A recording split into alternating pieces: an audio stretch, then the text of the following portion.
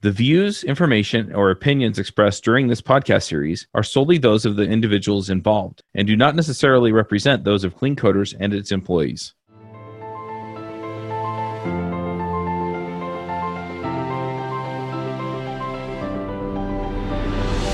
Hey, everybody, and welcome to another episode of the Clean Coders podcast. This week, we're talking to Eric Critchlow. Eric, welcome back. Good to be back. Early in my career, I figured out which jobs were worth working at and which ones weren't, mostly by trial and error. I created a system that I used to find jobs and later contracts as a freelancer. If you're looking for a job or trying to figure out where you should go next, then check out my book, The Max Coder's Guide to Finding Your Dream Developer Job. The book walks you through figuring out what you want, vetting companies that meet your criteria, meeting that company's employees, and getting them to recommend you for a job. Don't settle for whoever has listed their job on the job board. Go out and proactively find the job you'll love. Buy the book at devchat.tv/jobbook. That's devchat.tv/jobbook. We're all stuck at home, so what else are we going to do, right? Yeah, my manager just made the point to call today. I'm sure you're all putting in more than 40 hours now since you're at home with nothing else to do. I'm pretty sure even stuck at home, I can come up with something other than giving extra time to the company. But hey, you do you. Yeah, exactly. Well, I own this company, so yeah, I work from home, so it really didn't impact me that much that way. If anything, it's taken time away from it just because I'm helping with homework and chasing this and that. Yeah. A teacher is as well as everything else. You're now a homeschooling teacher. Yeah. And I don't want to be a homeschooling teacher. I have figured that out. Neither do I. Nevertheless, here we are. Yeah. Anyway, let's go ahead and get rolling here and talk a little bit about what you've got going on. I think you mentioned in the form you filled in to schedule this that you're getting ready to finish up the iOS Dev 101 course. Yeah, actually just did the final review of the 5th and final episode yesterday. Yeah, yesterday. And yeah, I'm presuming that'll be online and available here probably next week, I would think. Gotcha. There are a lot of parts of this, I'm sure, and some things that are kind of floating around the iOS development world. Is there a debate or story in particular that you wanted to hit more than the others?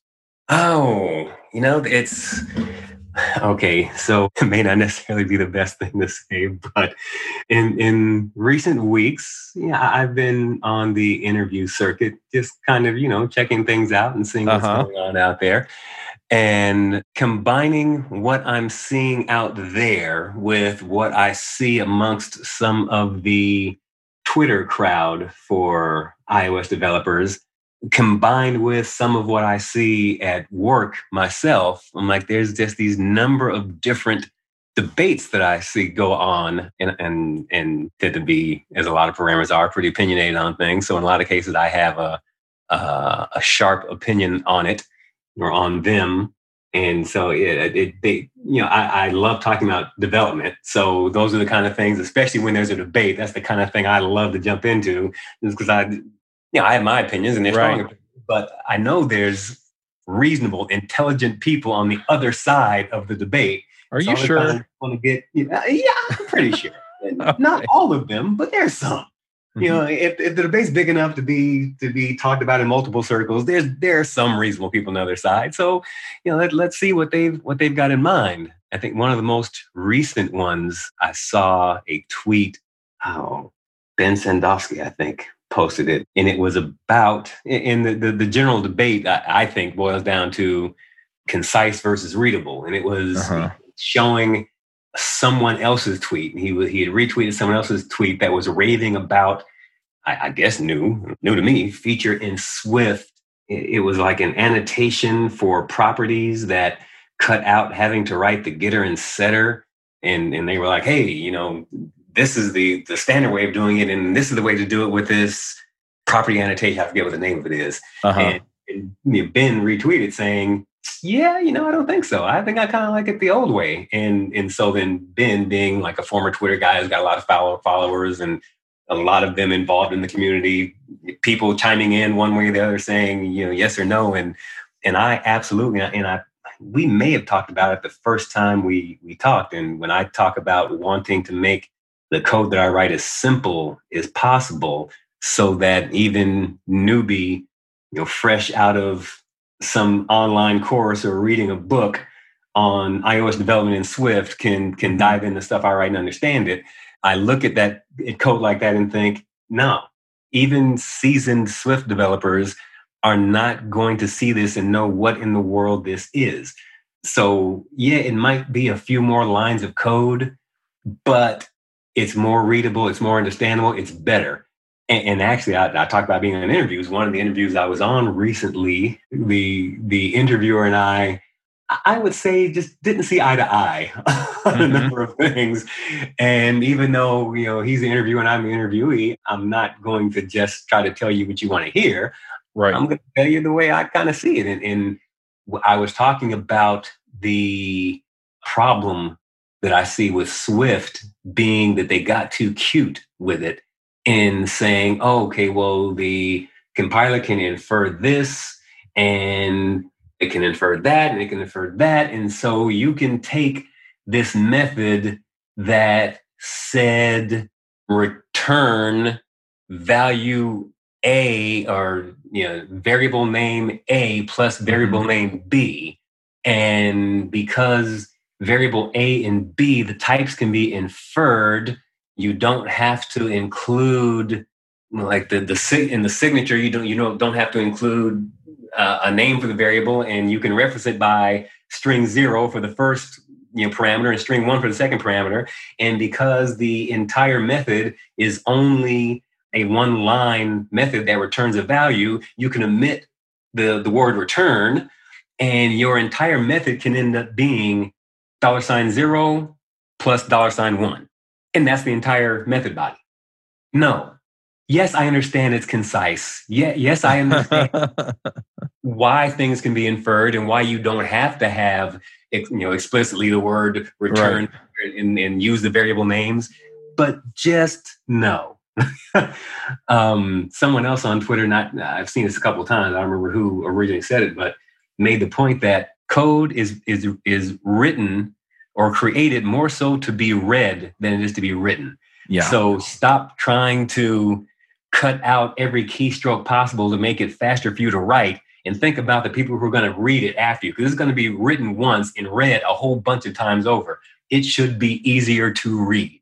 Right. Stop inferring things. Stop taking shortcuts. Don't use those language features. And I completely agree with that. And as much as I left Objective-C behind a few years ago and have pretty much been strictly Swift, I absolutely loved it about Objective-C that it was so verbose. And I used to, you're creating a string for a URL, and the URL has parameters in it, and so you've got the base URL string, and then string by appending string, string by appending string, string by appending string, a whole series of them as you're adding all these components onto that URL line, and you have this tremendously long line, but it could not be more understandable. And for me, that is end of story. It's better, it's easier to read, it's more understandable. Yeah, it took you more keystrokes to write it, but get over it. Well, my deal is it's the same, right? I mean, to the computer, if it compiles down to essentially the same thing with the same characteristics, and it gets executed the same way, then the way you write it really is then for the coder.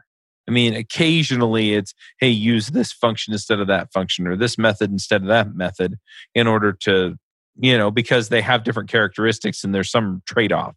But, if it's just down to, well, it's this fancy syntax that lets you shorten up the code, unless it makes it easier to reason about at the same time, I agree with you. It's, it's down to, it was made to be read. It was made to communicate the purpose of the code. And if it doesn't, then you're creating a potential maintenance problem down the road. Oh, absolutely. And so, that's one of them. And again, being through this course of interviewing, I've found, and I see a little bit on Twitter, that there are people in the iOS world who are dipping into functional programming.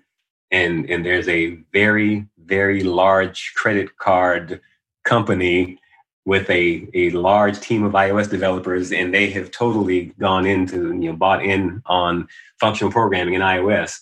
Oh, did I open another can of worms? I'm not Yeah, I don't know a lot about functional programming. I just have read the little blurbs on it and maybe an article or two. So I kind of get the idea, but I've never actually taken a course in it or read a book in it to understand what the code really looks like, what the architecture really looks like. So I'm not shooting the idea down. I'm not saying it's horrible. Mm-hmm. I'm just saying that I haven't been convinced yet that I need to get away from the object-oriented paradigm that I've been in for the last 20 plus years to come over to this functional programming thing.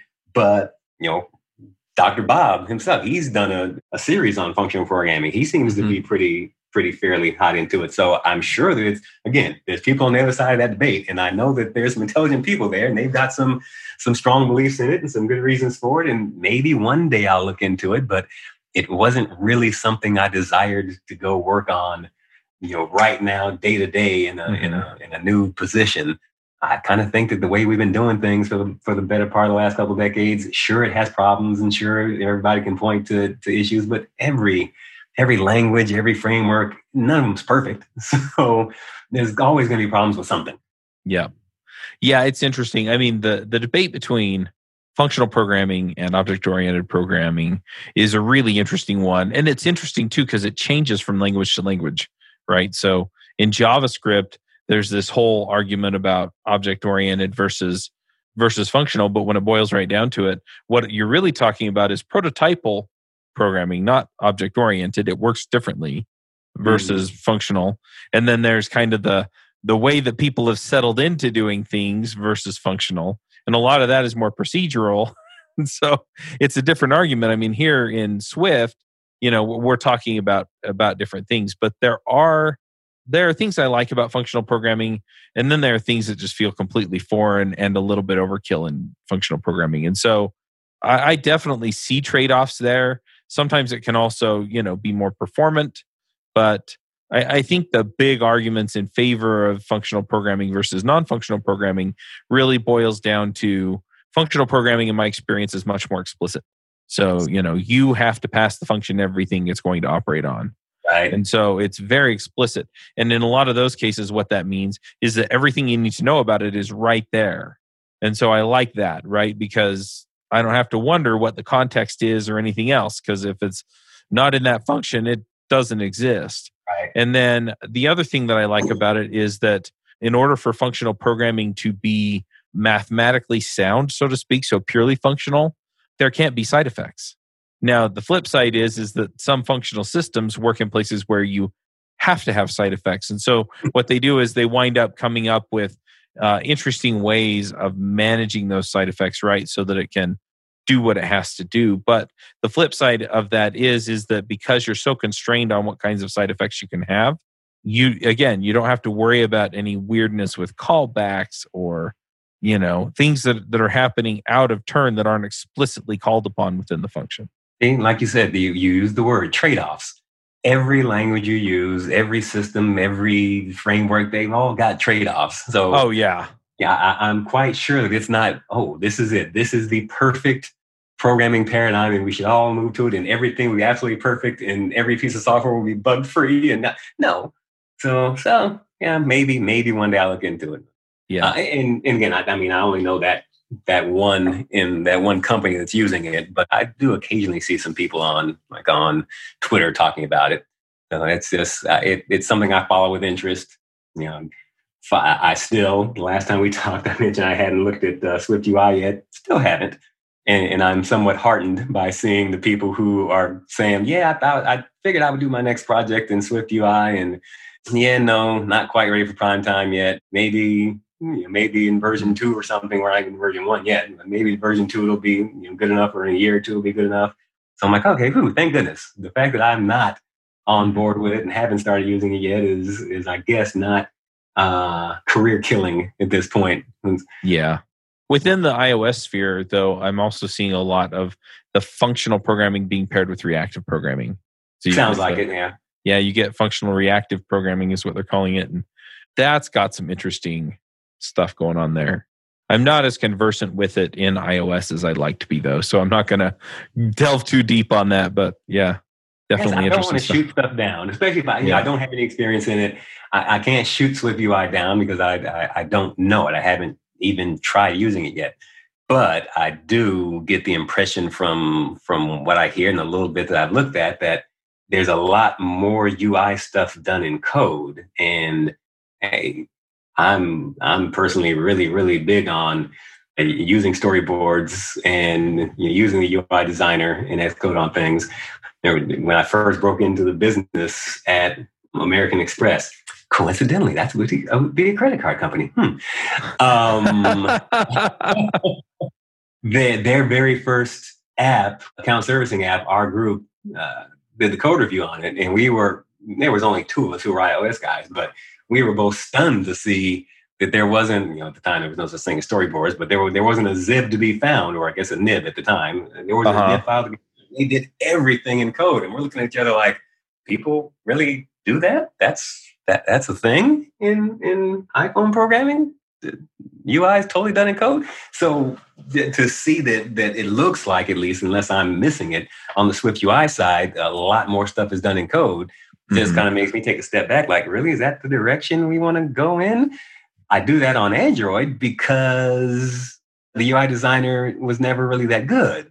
But on the iOS side, it's been pretty decent the entire time. So yeah, why do you want to go in that direction? Yeah, I mean, I could see if they wanted to, for example, I wouldn't be too uncomfortable with them actually saying, you know what, we're going to maintain both. But yeah, they tend to push you one way or the other. And so, yeah, it'll be interesting to see where that ends up. But yeah, you should talk to Alex about his opinions on Swift UI, because he'll go on and on about why it's not ready. Yeah, and I believe Alex had opinions on the state of interviewing. And oh yeah, he's out there looking for a job right now.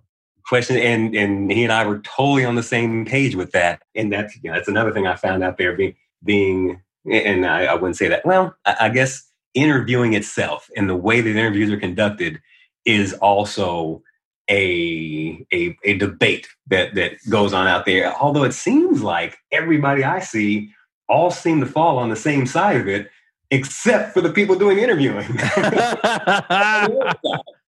Time was, you're wanting to work on iOS here with us. Okay, we need to know that you know what you're doing.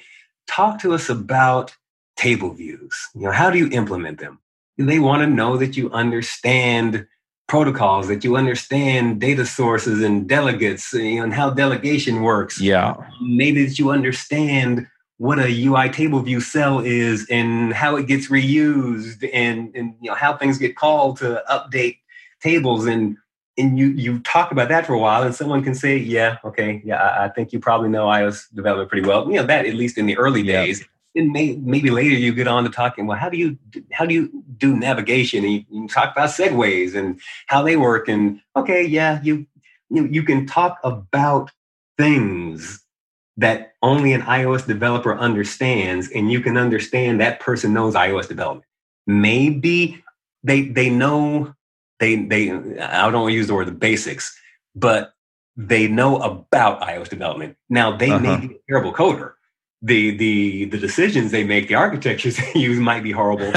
Maybe you can get an understanding if they know Cocoa Touch frameworks and how they work.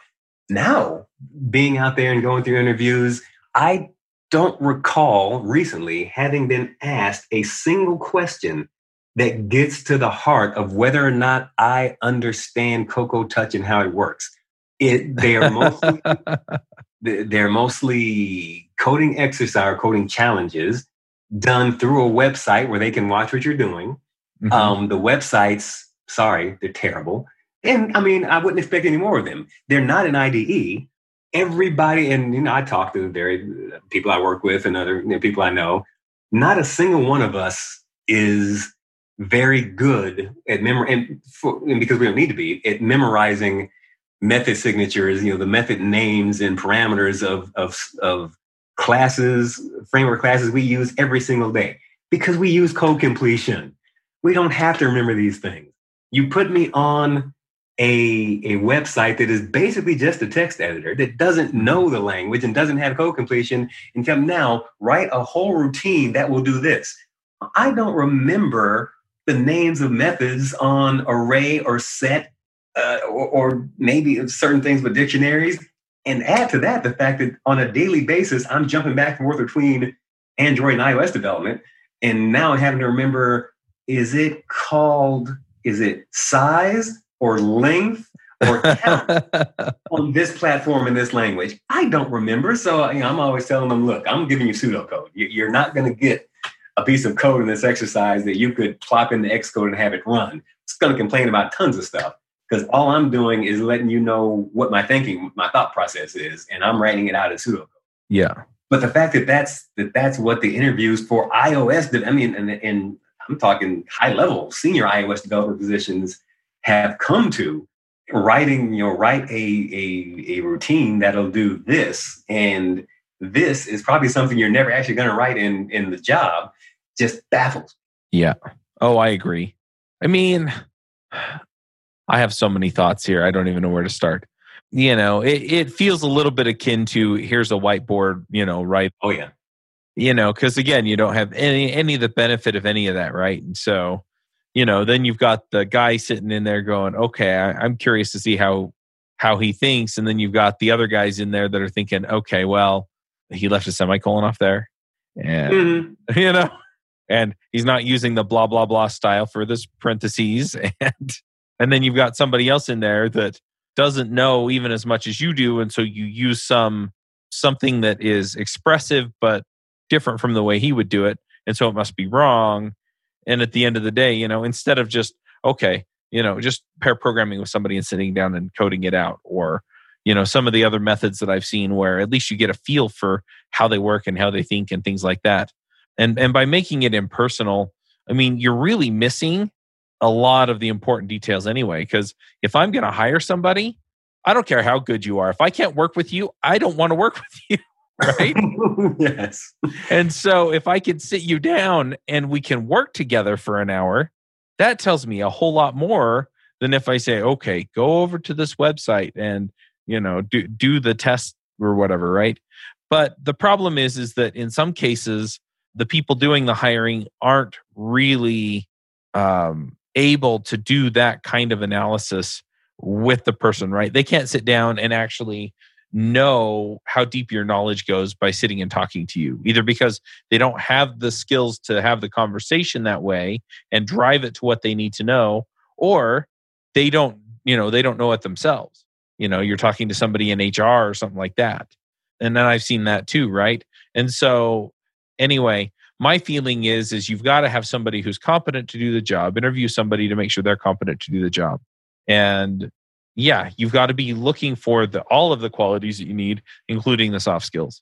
And a lot of companies just miss out on that. And I also have to point out that I've talked to a bunch of companies. I don't get them as much anymore, but I used to get calls every month or so.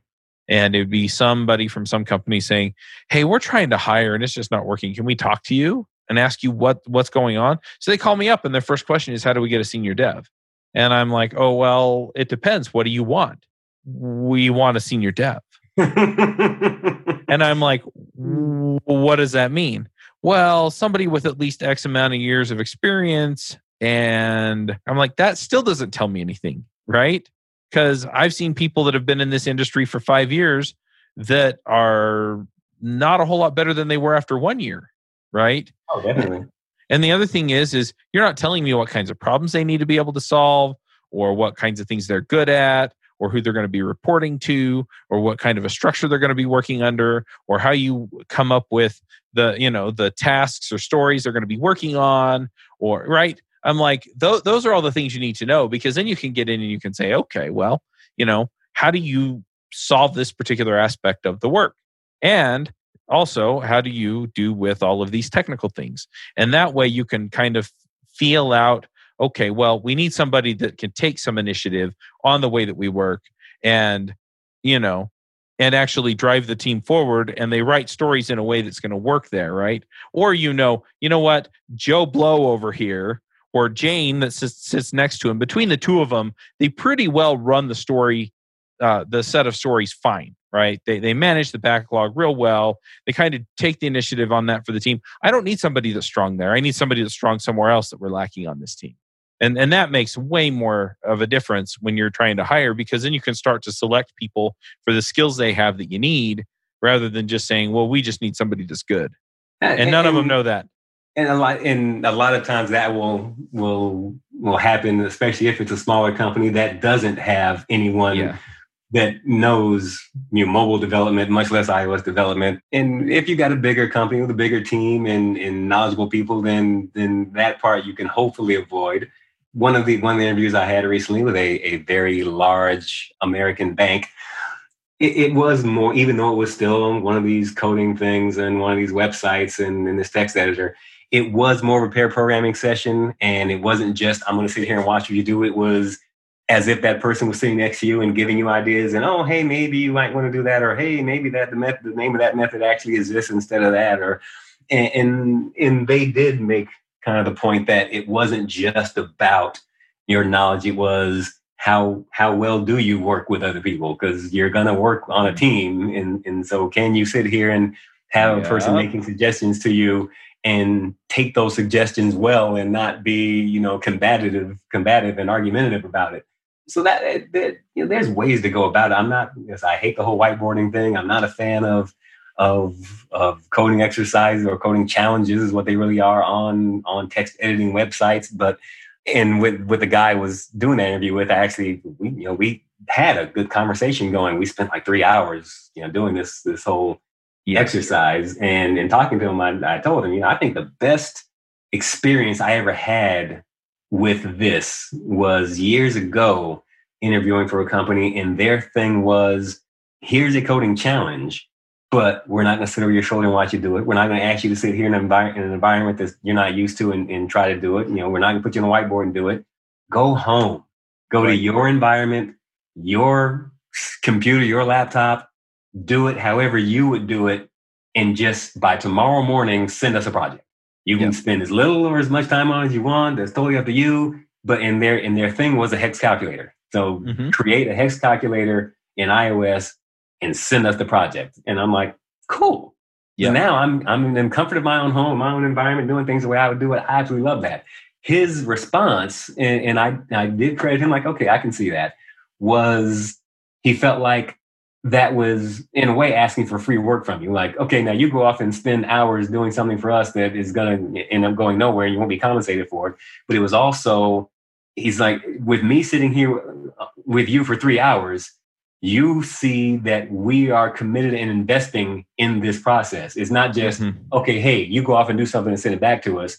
And I don't, and I'm going back to doing my job while you take your own precious time you're doing this. So I'm sitting here with you and I'm, taking time I'm being paid for by the company to be in this. So, we're serious and we think you are potentially a good fit for this. And so we're committing to this. And I understood it, but I still would prefer if someone just gave me a project and said, send me them tomorrow, at 24 hours, send me your project.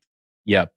Back when functional programming was making its resurgence, I found it really interesting that a lot of people were moving over there, and it almost felt like it was on hype. And I didn't really understand the power of functional programming until I learned Elixir. Elixir is a functional programming language. It's built on the Erlang virtual machine, and it really does some interesting things and makes you build apps in a different way. But what's really fascinating about it is the speed of the applications, the ability to distribute work easily, and just how it manages the functional programming and all of the nice things about it so that you don't have to worry about side effects and a lot of the other things that come out of functional programming.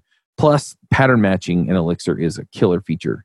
If you're looking for a new language that you want to learn that is going to make a difference for you and give you the opportunity to challenge some of your thinking and find a new way of doing it, Elixir is a great way to go. And we have a podcast now on Elixir called Elixir Mix, and you can find that at elixirmix.com.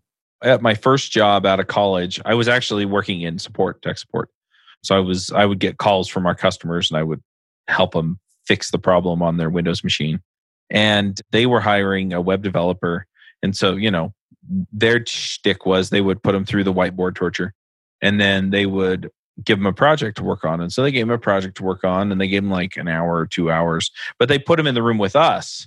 And so we're trying to work and he's trying to work. And I remember feeling bad for him because he got up at the end of the thing and you could tell that it had not gone well. And so he walked out the door. He went home and he spent like 2 or 3 hours at home and he cranked the whole project out, sent it back to him, and they wound up hiring him. But, it's that kind of thing too. I mean, yeah, like you said, you're putting somebody in a position where it doesn't look anything like where they're actually going to be working. Not at And all. yeah. So yeah, why not let them work in an environment where they've customized things the way that they like to work? Because at the end of the day, that's what they're going to do anyway with the company issued machine. So, with all that, I would think that we would have gotten to a point here where we would have improved and streamlined this process so that we actually were doing it well. And yet we're in the mobile space, we're a dozen years in computer programming in general, we're decades and decades in, and we seem to be getting worse. I mean, technology, the fact that we now have these websites devoted to letting you watch someone code in a text editor, we seem to be going in the wrong direction on that, which is stunning to me. I'm like, so where are we going to be another 5 years from now? Yeah. Same place. Are we really going to fix it and get better at it? Or are we getting terrible? And how many truly not good developers are being hired because they can somehow navigate this process better than others? And how many great developers are I was going to say missing out on jobs. No. How many jobs are missing out on great developers because they go about it in all the wrong way? Yep, absolutely. Saying that, I've made mistakes myself. And where I'm at now, I put a self-imposed, I don't get to tech interview anybody anymore because one of the last people I did it with, he passed. And okay, I think you know what you're doing. Wow, when he got to the company, it just oh. Really gonna miss on my part. Reality check.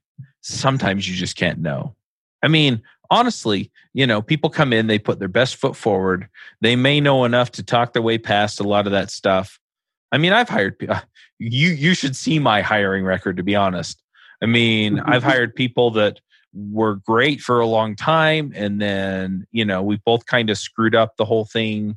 I've hired a whole bunch of people that I wound up letting go after a couple of weeks, 2, 3, 4 weeks, not developers.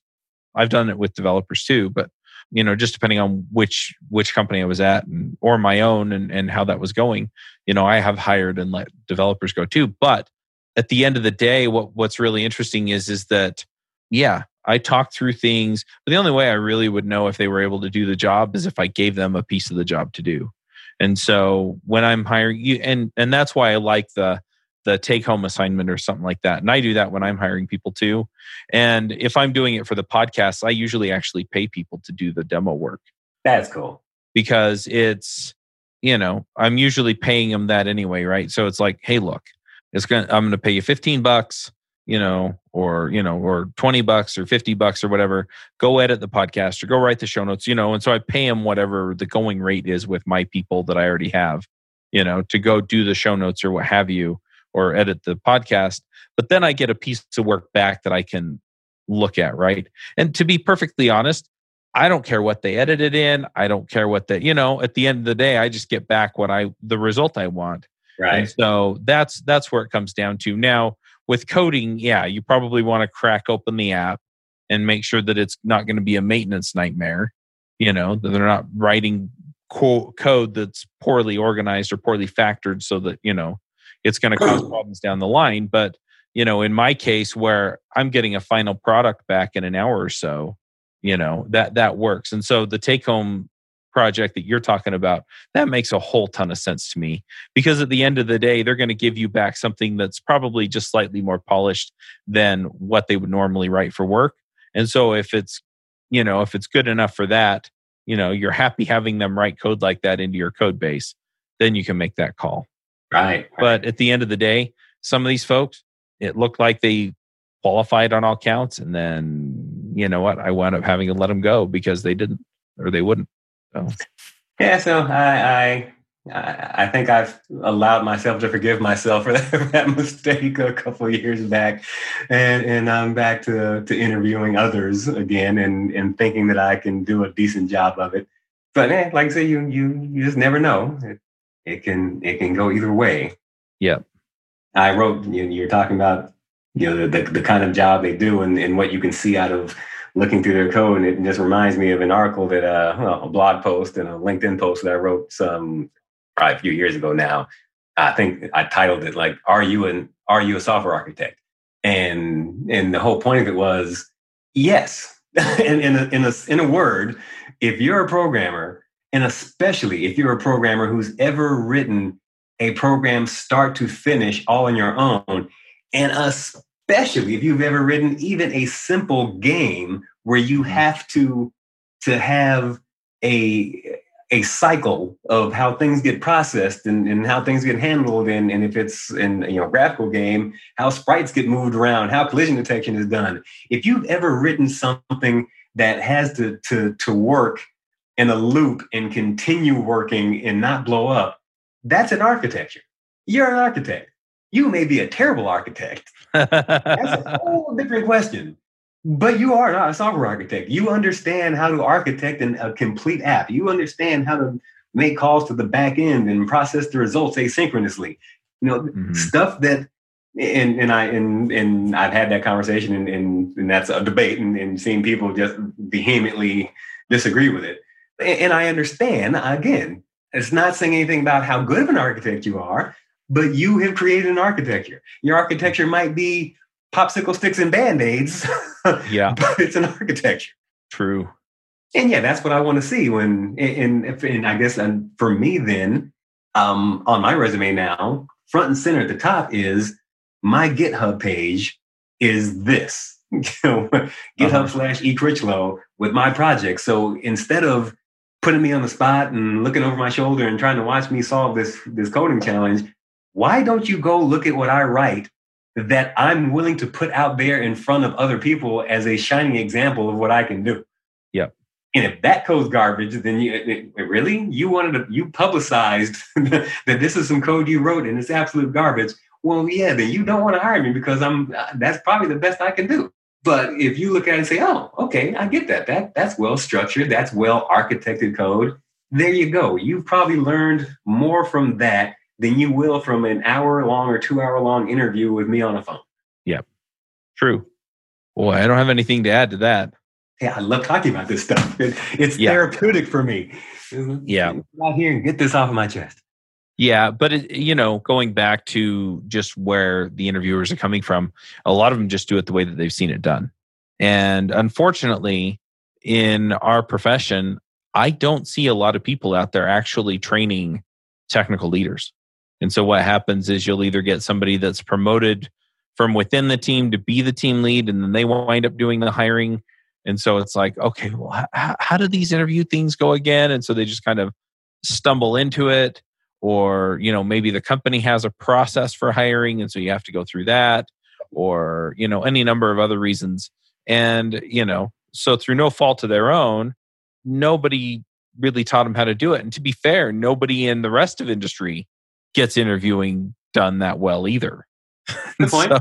So, it's a universal problem, and some people do it well, and most people, the vast majority of people, don't. And so, they just do what they've seen, and that's pretty much it. Yeah, I can see that. That makes a lot of sense. Hey, I know where I'm at. Big company, big HR, big processes, and there's some interview style. I forget the name of it, but that we've adopted, and so everybody has to follow this, and it means asking a bunch of questions that everybody rolls their eyes at, and we go through training about how to do interviews, and we don't have any other choice but to do it this way.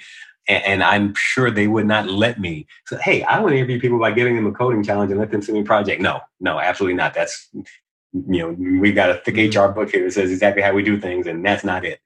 So, yeah, people get stuck with what they have to work with and make the best of it. Yep. But unfortunately, if you make a bad call, you either miss out on some really great opportunity because you missed the person that would have fit and done the job that you needed, or flip side, you hire somebody that you wind up paying for over and over and over again until you get tired of them and let them go.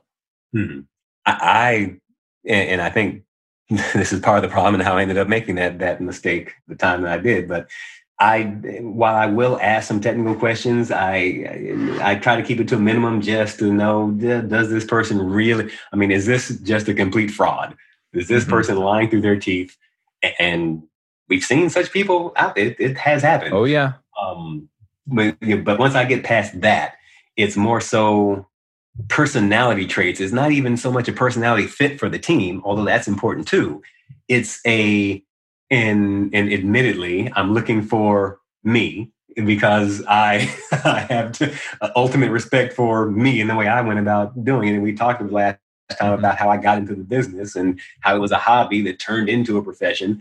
But I look for those people. I'm like, are you someone who has a whole list of indie projects you want to get to, and you're always on one of them?